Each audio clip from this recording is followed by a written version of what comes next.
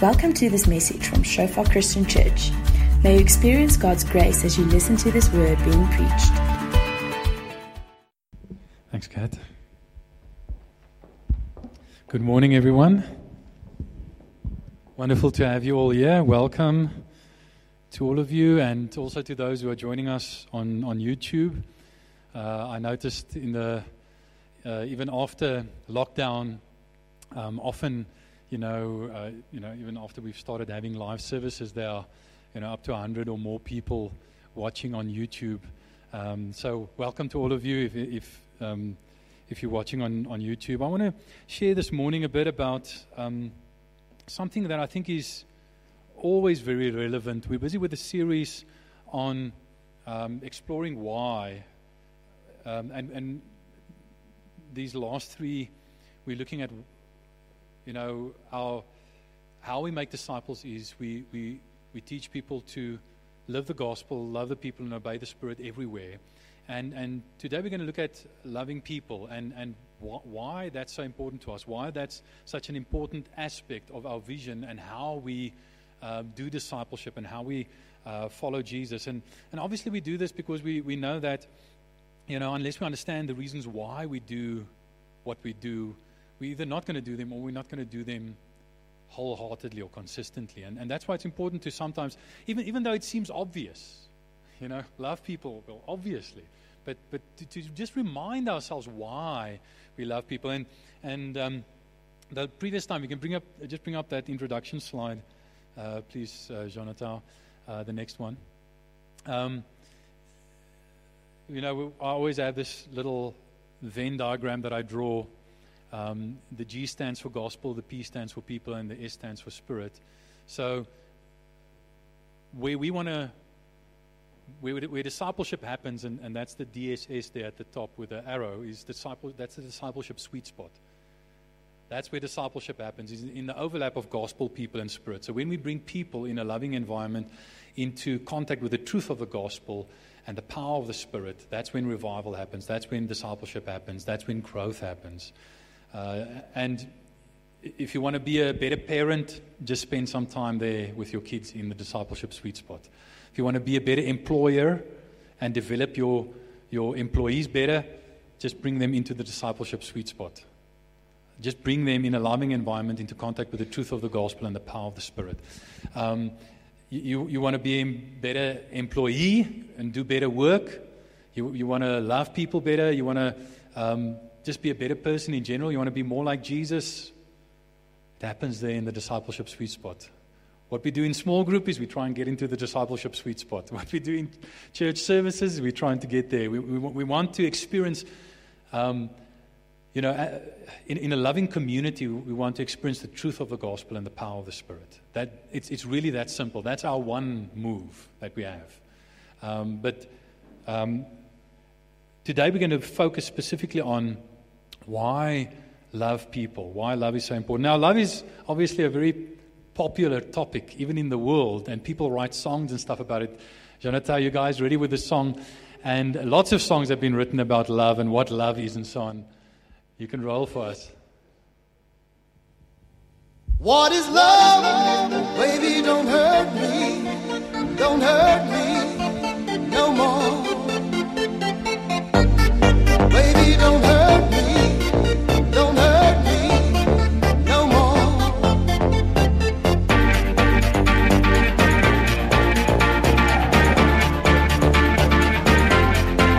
What is love? Yeah.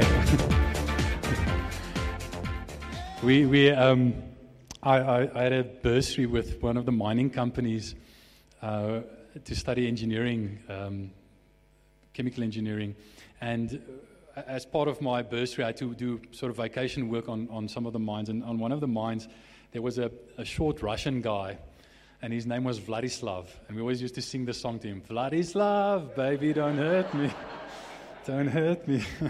Sorry, I've just spoiled that song for all of you. You're never going to be able to unhear that again.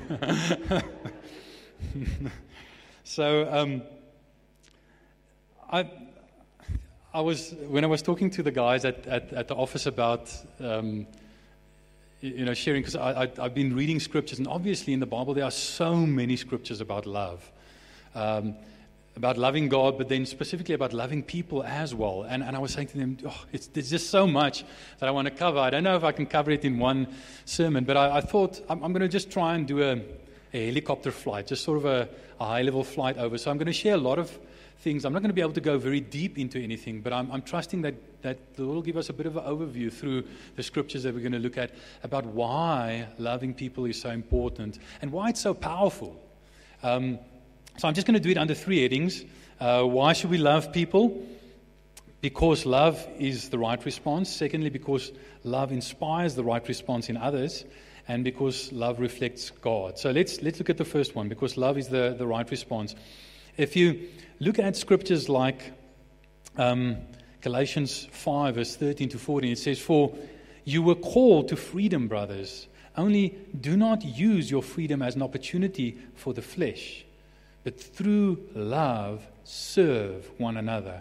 For the whole law is fulfilled in one word: you shall love your neighbor as yourself." So love summarizes the law, and therefore love is always the right thing to do. It's always the right thing to do. And yes, there are, if you look at the Old Testament and the New Testament, you put them together, there are probably hundreds of separate laws and instructions and commands in Scripture. But you don't have to remember all of them, as long as you remember what Jesus says is the summary of the law. Love the Lord your God above all else, and love your neighbor as yourself. So the whole law is summarized in love. And therefore, if we can learn to love well, we are obeying God. We will be obeying the law, even without thinking about it, and without even necessarily knowing the laws that we are obeying. So what we see here is, he says, in love, serve one another. In other words, there's action where you serve other people, where you do good towards them, motivated out of love. And when we do that, we are fulfilling the whole law. So love is always the right thing to do. It's the summary of the law, but it's not only the summary of the law, the actions that we have to take, it's also the summary of the law, the motive behind it. You see, the world, when it tries to change people, it almost always works from the outside in, trying to change people's circumstances and behavior. But the Word of God always works from the inside out. It doesn't just want to change our behavior. It also wants to change our motives. It doesn't just want to change what we do, but also why we do it. And that's why I say that that love summarizes the law, not only the method of the law, but also the motive of the law. You see, you can do the right things for the wrong reason, and then you're not actually obeying the law. Jesus says, it's not enough to not commit adultery. You should not even look with lust. It's not enough to not murder. You should not hate or be angry without a cause. So love summarizes that and powerfully summarizes not only what we should do, but why we should do it. Love wants what's best. So we love people because love always wants what's best for people. Here's an interesting scripture in Philippians 1, verse 15 and 16. And I never noticed this until I was listening to an audiobook where a guy made this connection. Paul says here in Philippians 1, verse 15, because what happened was Paul was in prison, and he's saying, a lot of people are preaching the gospel with boldness. But then he says, some indeed preach Christ from envy and rivalry, but others from goodwill. The latter, the ones who preach it from goodwill, do it out of love, knowing that I'm put here for the defense of the gospel. Can you see how he's saying that those who preach the gospel out of goodwill are doing it out of love? Can you see the connection he's making between love and goodwill? So love enables us to have goodwill towards people. In fact, love, in a sense, starts with goodwill towards people. Love, and that's what makes it so powerful. It's not only doing the right thing, but it's doing it for the right reason. It's having a sense of goodwill, wanting what's best for the object of your love. Wanting what's best for them. I've heard this definition of love by a guy called Vadi Bakum. Some of you might know him. He does some teaching on marriage and relationships and that kind of stuff. And he says, love is a decision of the will accompanied by emotion that acts in the best interest of its object. So it's a decision of the will accompanied by emotion, not led by emotion, but accompanied by emotion that acts in the best interest of its object. And it starts out of a sense of goodwill. I want what's best for you. I want what's right for you. Now, we also have to acknowledge that there's a difference between loving someone and making someone feel loved. Isn't that so? Okay? Now, obviously, if you really love someone, then at least some of the time they're going to feel loved. Okay? So you can't use the tough love excuse and, someone never feels love around you. No, it's tough love that I'm giving you. No. If someone never feels loved around you, then you probably don't love them. Okay? But if you love someone, not all of your love towards them is going to make them feel loved. And just ask my kids. Not all of the love that I give them, when I love them by insisting they eat their vegetables, they don't always feel that loved. When I love them by not always giving them the sweets and the soft drinks that they demand, they don't always feel that love. And when I love them by disciplining them, they don't always feel that love. Okay? So love doesn't always, it is goodwill towards someone, but I'm highlighting this because I want you to see that it's not giving, love isn't people pleasing. Love isn't always giving people what they want, but always giving people what they need. Always giving people what's best for them. Okay? And that means that even sometimes with good intentions, because we want to be nice to people, we can actually end up not loving them because we're trying to be nice to them. Right? And we see example of that in Mark 10, verse 21, where it says, and Jesus, this is the so-called rich young ruler who comes to Jesus, and he says to him, what must I do? Good teacher, what must I do to be saved? And Jesus says, why do you call me good? There's only one who's good. So it's like, if you're saying that I'm, and that's God. So if you're saying that I'm God, then you're sort of on the right track. But then he says, go and keep the laws, And then he says, all these laws I have kept. Okay, so he's very confident, this guy. Clearly he doesn't, he doesn't quite understand the difference between not just the method of the law, but also the motive of the law. But anyway, he's quite confident. He thinks he's keeping the law quite well. So Jesus says to him, in Mark 10, verse 21, it says, and Jesus, looking at him, loved him and said to him. Now notice, it's because Jesus loved him that he said this to him. You lack one thing. Go, sell all that you have and give to the poor, and you will have treasure in heaven, and come, follow me. And sadly we know this guy, because he was very rich, he turned away and he wasn't willing to do that. Because Jesus knew, this guy thought he was keeping all the law, but actually he was breaking the first commandments. Because the very first commandments say, you shall have no other God. And his wealth was his idol. And Jesus, through the Spirit, knew that. And he said to him, you think you're keeping the laws, but let me prove to you that you don't. Because I love you. Because I don't want you to be in bondage to your wealth for the rest of your life. Go and get rid of what's keeping you bondage and come and follow me. Be my disciple. And Jesus said that to him because he loved him. He gave him a very difficult instruction. But instruction that was out of love, because that if he'd obeyed that instruction, it would have freed him from his wealth idol that he was clinging to and that he had put his faith in. Love enables us to deny ourselves for others. In Philippians 2, verse 1 to 5, notice it a few times mentions love. It says, so if there's any encouragement in Christ, any comfort from love, any participation in the Spirit, and just notice there, encouragement in Christ, that's the gospel. Comfort in love, loving people. Participation in the Spirit, obeying the Spirit. Can you see how our values and our method of discipleship lines up with Paul's? And he says, any affection and sympathy. Complete my joy by being of the same mind, having the same love, being in full accord with one and of one mind. Do nothing from selfish ambition or conceit, but in humility count others more significant than yourselves. Let each of you look not only to his own interests, but also to the interests of others. Have this mind among yourselves, which is yours in Christ Jesus, or which you have in Christ Jesus. And then he goes on to say how Jesus humbled himself and sacrificed in order to love us and to save us.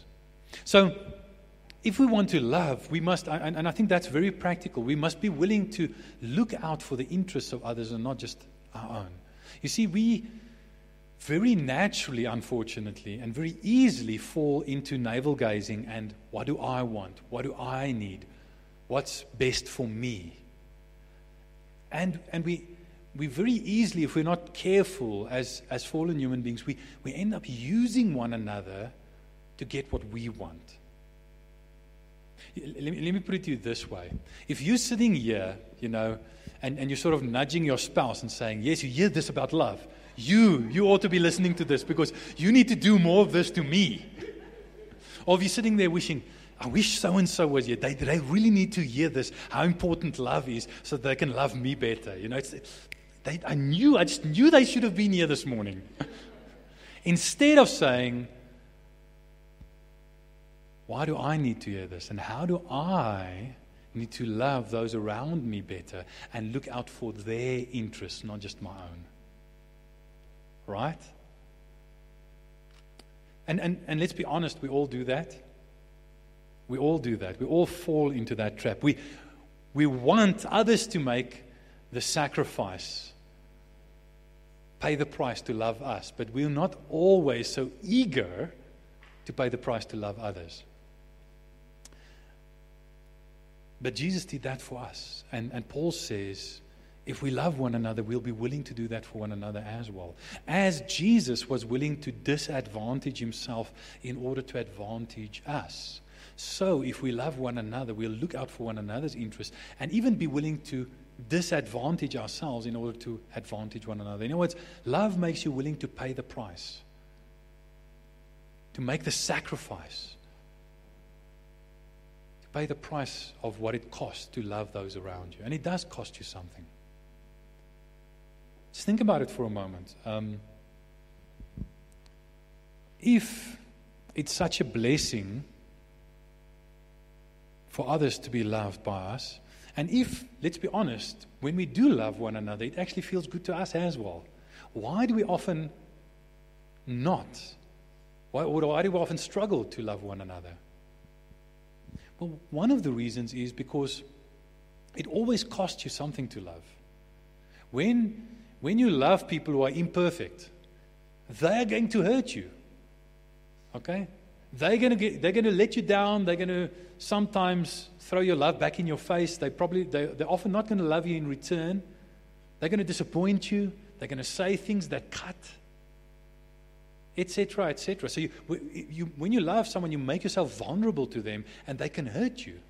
But not only that, not only are they going to hurt you, but they're going to get hurt. And if you love them, then their hurt is going to hurt you. The fact that they suffer is going to cause you to suffer, because part of love is empathy. It's rejoicing with those who rejoice, but also mourning with those who mourn.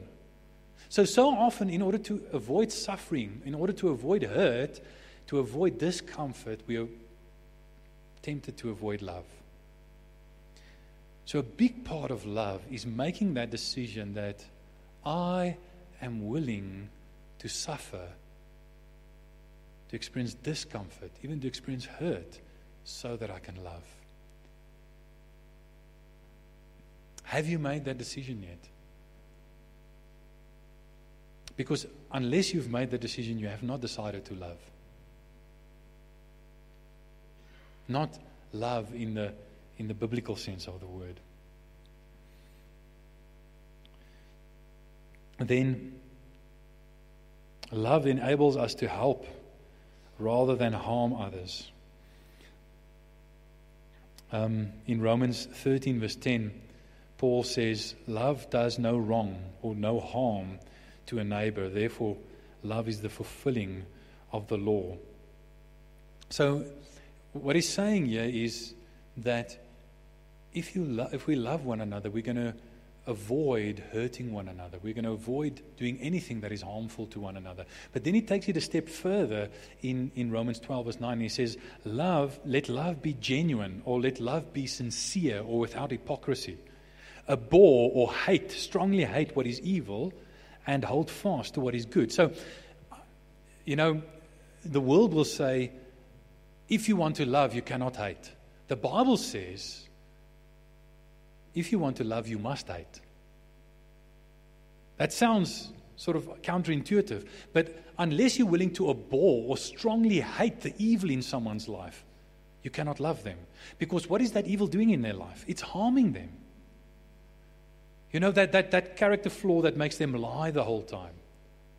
With our kids, we often have to talk about that, and explain to them, yes, when you lie, you can sometimes get away with things. But it's not good for you. It's going to harm you. If you grow up to become a person who habitually lies to others, people aren't going to be able to trust you. And it's going to harm your relationships. It's harming you. So that's why we discipline you when you're dishonest. It's because it's harmful to you. We have to, in order to love you, we have to hate. So love does no harm, but it also hates that which does harm in someone's life, and encourages that which helps in people's lives. So here's a nice test for love as well. Do you hate all evil in someone's life? Do you hate that which is harming them, which is evil and is hurtful and harmful to them? That's when you know you really love someone. And that means that sometimes you once again, don't give people what they want. So if you have an employee who is constantly unreliable and shows up late for work and doesn't do their work, for instance, then love will give them a chance, help them, because there's also the scripture, I'm not going to read it now, in 1 Peter 4 verse 8, where it says love covers a multitude of sin. So there's a bit of a tension here, because on the one hand, love hates the evil in someone's life, but it also covers sin, and sin is evil. In fact, I don't have enough time to solve that tension for you. Why don't you turn to each other and talk about how can love both hate the evil in someone's life and cover a multitude of sins? I'm going to give you 2 minutes. Just turn to each other in groups of 2 or 3 and quickly discuss that. How can love do both?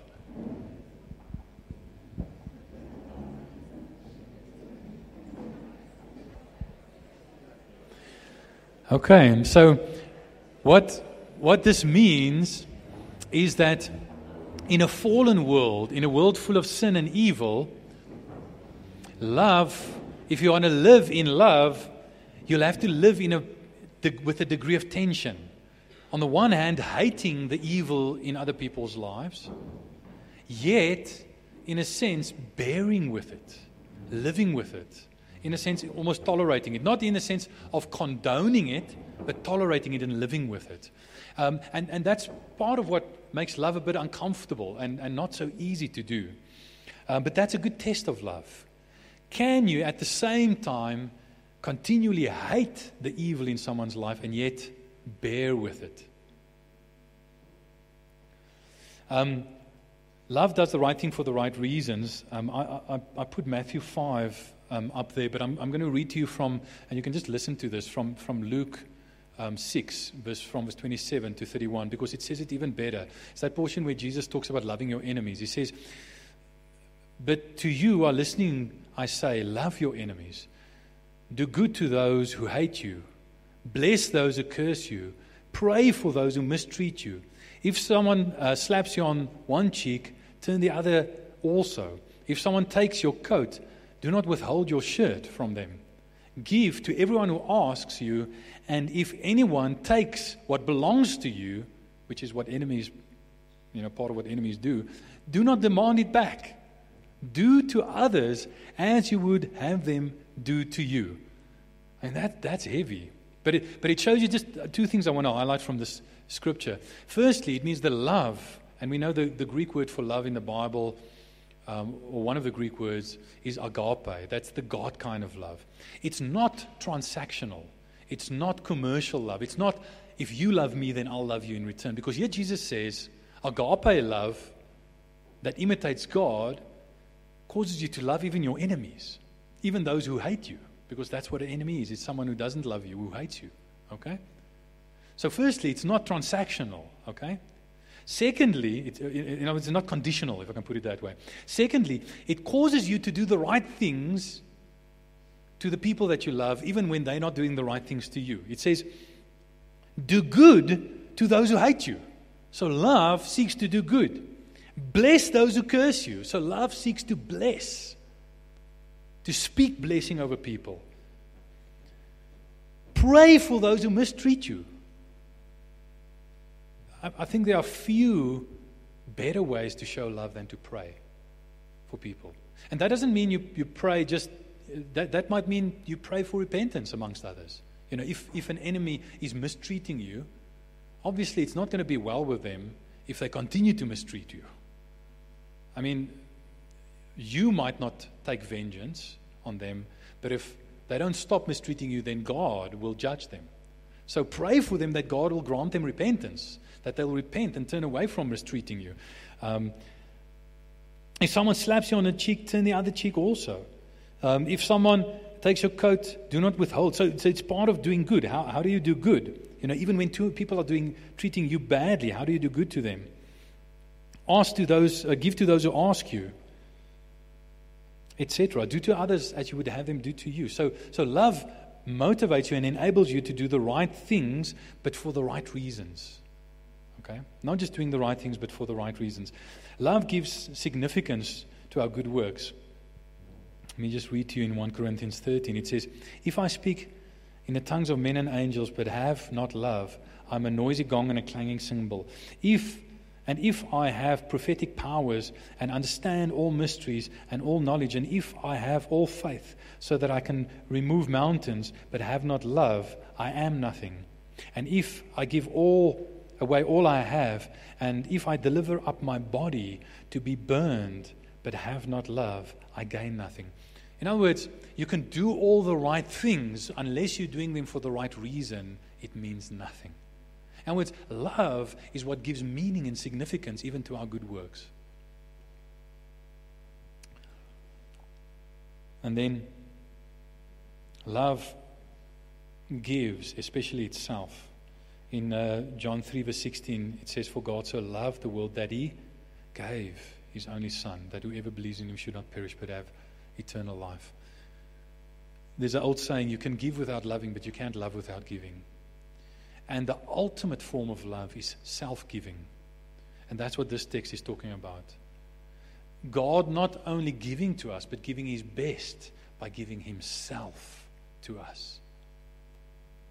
So if you love, you will give to people. So love is the right response, but love also inspires the right response. And I'm going to try and be a bit quicker so I can finish on time. Love is the ultimate apologetic. In John 13, verse 34 and 35, Jesus says, a new commandment I give to you, that you love one another.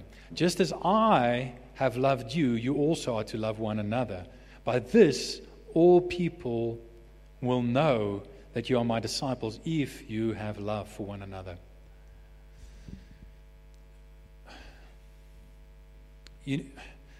Love is what makes everything else that we do plausible.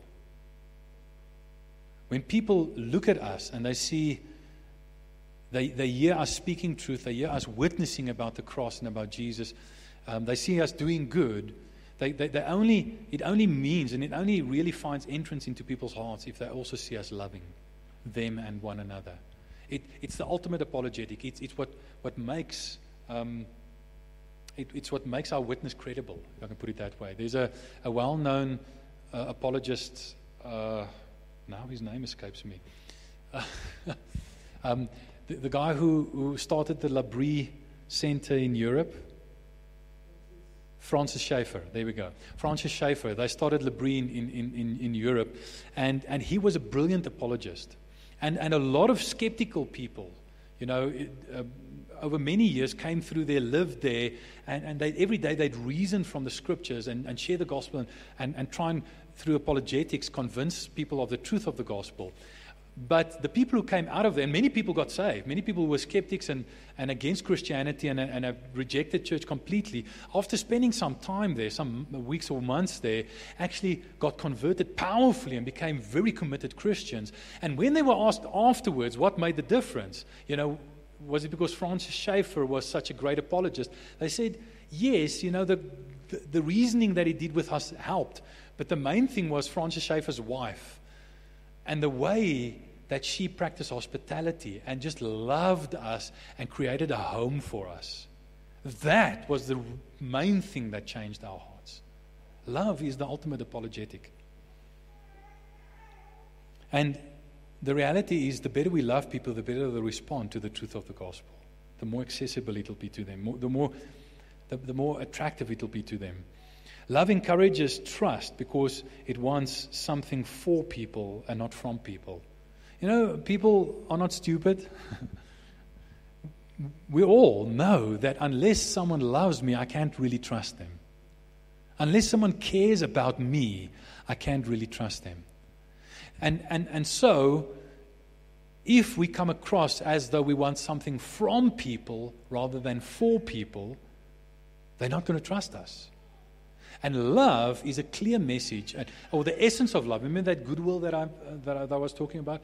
The essence of love that we convey. And by the way, we convey this not explicitly by saying, I love you, but in the way that we say and do everything. By acting in the best interests of people. So it's almost a subtext, While I'm talking, you can pick up to a very large extent whether I really love you. Whether I'm saying this because, I want to whip you into line and I want you to act in a certain way, or whether I really think that what I'm sharing is what's best for you. You can pick it up just in the way that I'm talking. Okay? And that'll cause you to either trust me or not trust me. And therefore to either receive what I'm saying or not receive what I'm saying. So to the extent that I am sharing with you out of a heart of love for you, I'm enabling you to receive more of what I'm sharing. Because you realize I want something for you and not something from you. And it's the same for all of us, in all of life, in all of our relationship, whether it's at home, at work, amongst our friends, wherever. There's this old saying, people don't care how much you know until they know how much you care. And it's a bit of a cliche, but it is true. It is true. And as we love people well, we open up their hearts. It's like our love is like the sun shining, and their heart is like a sunflower, and it turns towards the warmth and the light of the love that we're shining on them, and their hearts are open to us, and then they can receive the truth that we want to share with them, which is also, by the way, a form of love, because the truth of the gospel is what's best for people ultimately. Love enables us to listen, and listening enables us to love. In James 1, I love these scriptures. I think one of the most practical things that you can do if you want to love people is listen to them. Just, if you can get that one thing right, practically listen better to your children, to your friends, to your spouse, to your colleagues, to your neighbors, then you will love them so much better. James 1 verse 19 and 20 says, know this, my beloved brothers, let every person be quick to hear, slow to speak, slow to anger, for the anger of man does not produce the righteousness of God. The old saying that there's a reason why you have 2 ears and 1 mouth. You should listen twice as much as you speak. the reality is love will cause you to listen well. To listen not only to what someone is saying, but to what they mean by what they're saying. And what they're saying reveals about what they need and what they want. To listen with empathy. Love will cause you to do that. And as you do that, because you get to know the person better, you love them better. Because you get to know their needs better, you can serve them in love better. You know, it's very difficult to not love someone once you've really listened to them and once you've heard their story and where they come from. Isn't that so?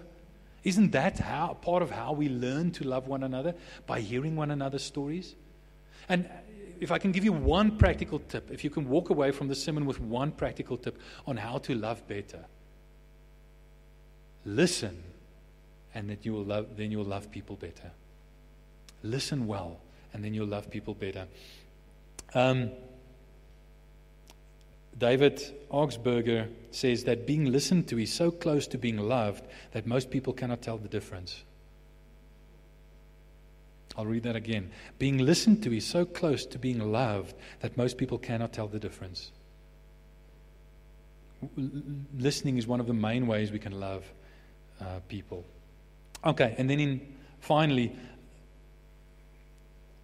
why should we love the people? Is because love reflects God. Now, here you also might be asking, sure, Henny, the standard for loving is kind of high. I mean, we've read all of those scriptures. It's a bit intimidating, you know. It's quite challenging. I realize that I'm falling far short of perfection, you know, and it's not for lack of trying, you know.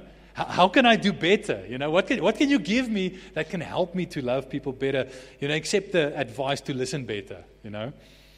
Well, firstly, love is a family resemblance, the result of being born of God. In 1 John 4, verse 7 and 8, it says, Beloved, notice it starts by speaking to those who are loved, who are beloved. Beloved, let us love one another, for love is from God, and whoever loves has been born of God and knows God. Anyone who does not love does not know God, because God is love. So what he's saying here, you know, don't miss what he's saying here. What John is saying here is God's character, God's nature is that he is love. God is love. And when you're born of God, then you start to reflect that family resemblance. Just like my poor kids, to some extent, look like me. Fortunately, I have a pretty wife who you know, who could add some beauty to it. But, you know, my kids, to some extent, look like me because there's a family resemblance. Now, spiritually, in terms of our nature, when we're born of God, we start to look like God. We start to reflect His nature. So the first step to being able to love others is to be born of God. Unless you are born of God, born of God who is love, you will not be able to consistently love. You see, when you're born of God, your nature changes. And you become like God so that loving becomes natural to you. It becomes part of your nature. So, I just want to encourage you, if you try, Christianity is not something that you try and do. Christianity is first and foremost something that is done to you. Just like birth is something that is done to a baby. Okay? The mother gives birth to the baby, and you must be born of God. There's a change of nature. It's not just trying to do better, pulling up your socks, spiritually speaking. It's allowing God to change who you are on the inside. And unless you do that, unless you allow God to do that, you will try and love, but you'll do it out of a nature that has not been changed to be the nature of God who is love. And it will always be difficult. Love is the result of being loved by God. In 1 John, John goes on and he says in verse 9, in this the love of God has been made manifest among us, that God sent His only Son into the world so that we might live through Him. In this is love. not that we have loved God, but that He loved us and sent His Son to be the propitiation or the payment for our sins. Beloved, if God so loved us, we also ought to love one another. So can you see how John is holding out God's love for us through the gospel, through what He did in His Son, how He's holding that out to us as the basis for our love for one another. What He's saying is, the more you receive God's love through the gospel, the more you'll be able to love one another. Because the reality is, as human beings, we're needy. We need to be loved. That's why we so often say to one another, hey, you love me. And once you've loved me, I'll love you in return. We do that. Why do we do that? Because we're needy. We need love. But what God says is not stop being needy. Just love, at every cost. He says, I've got all the love you need. Come and fill your tank with me.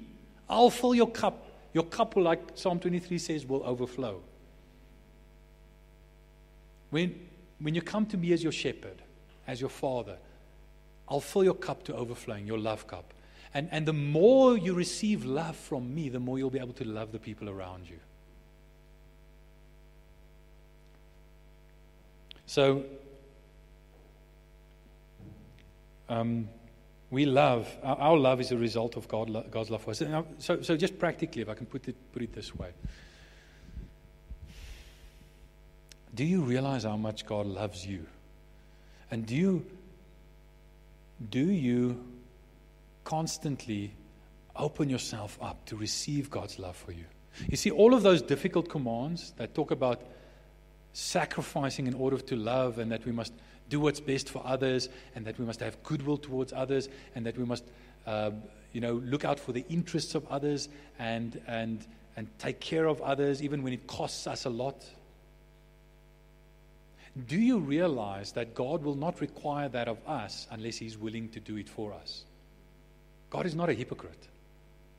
Do you realize that all of those things that God does for you, He has goodwill towards you? He wants what's best for you. He's willing to sacrifice. I mean, He proved it on the cross. The problem is we forget that. Or we know it intellectually, but we don't meditate on it until it drops down from our head into our heart. And we start experiencing it, tasting and seeing how much God loves you. There's a difference, like Jonathan Edwards says, between being told that honey is sweet and tasting that honey is sweet.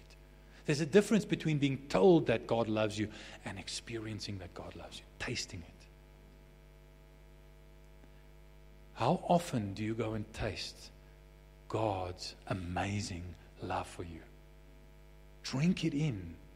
When you read the Word, drink in God's love for you. When you pray, drink in God's love for you. When you spend time around people, drink in God's love for you, reminding yourself that the love that they have for you is just a pale reflection of the love that God has for you. Drink it in.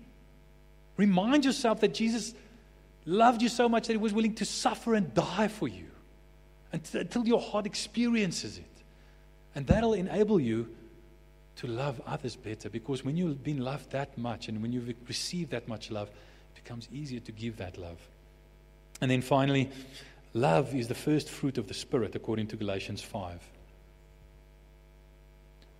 So you must not only be born of the Spirit, but you must experience the fruit of the Spirit. No, fruit is something that grows. Fruit doesn't just appear instantaneously. It grows gradually. So as you walk in the Spirit, as you keep in step with the Spirit, as you continually sow to the Spirit, so the Spirit will bear fruit in your life. And chief among the fruit of the Spirit is love. Because the Holy Spirit is God, and God is love. And as you sow to the Spirit, that love of the Spirit will keep growing in your heart and in your life. Now, fruit grows in our lives. So that's what it does in our lives. It grows. What do other people do with the fruit in our lives? What do you do with fruit? You eat it, right? Why does the Lord want to grow the fruit of the Spirit in your life? So that others can eat from it and taste and see that the Lord is good. Okay, I think that's enough. I want to encourage you. Just imagine if we were a community that was constantly receiving God's amazing love for us. And God's love is always more than we can receive. It's always so much that it'll overflow. Okay?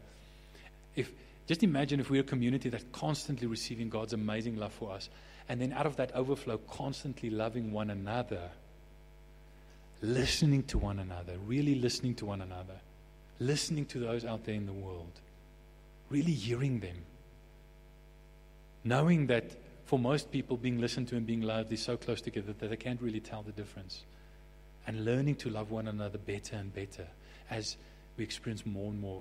I mean, just think what kind of a community would be. Just think what a joy it would be. I mean, it's already a joy because we're already doing this. But just imagine if we continue to grow in it, what kind of family lives we'd have, what kind of colleagues we'd be to work with, how people, even those who initially hate us, would have to say, wow, I might not like them, but there's something about them that I find really attractive. Let's stand.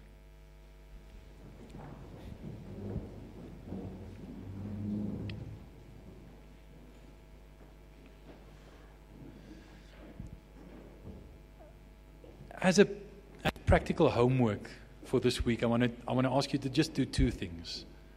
I just want to ask you to do two things. Okay?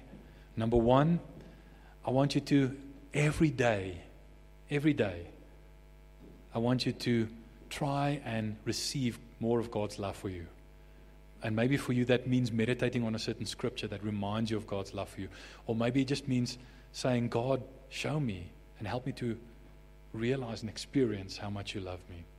And the second thing I want you to do is I want you to try and listen to people.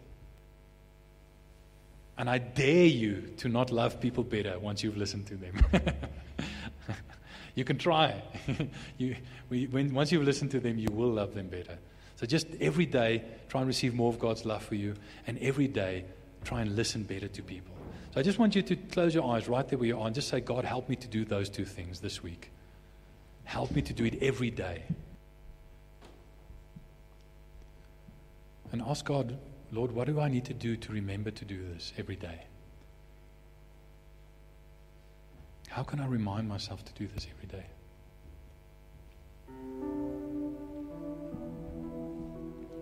And maybe it's as simple as just writing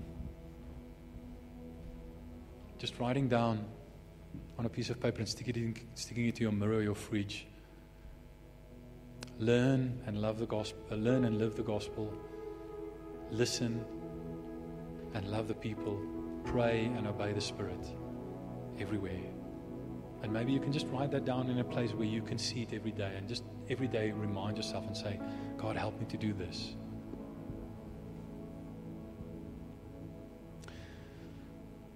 Lord, I just pray your blessing over your people. I thank you, Lord, that you have loved us so well, and that you call us to reflect you by loving one another and by loving this world.